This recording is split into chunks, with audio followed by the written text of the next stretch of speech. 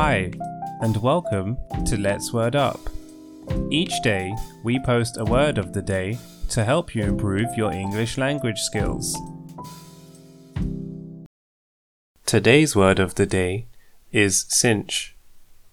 Nouns are words that we use to name things.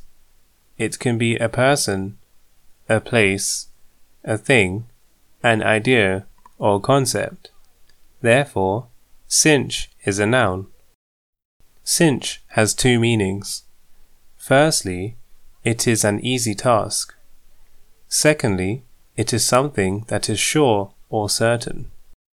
An example of the word cinch used as a noun in a sentence would be, "They trained harder than anyone else. The competition will be a cinch for them to win."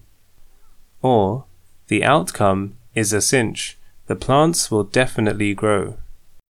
Cinch can also be used as a verb with two meanings. Firstly, it is to secure a garment with a belt or to fix a saddle securely using a girth. Secondly, it is to make certain of something. An example of the word cinch used as a verb in a sentence would be, "I'll use a belt to cinch my shorts." Or, "This will cinch her choice to stay at home." Synonyms include easy, certainty, surety, effortless, simple.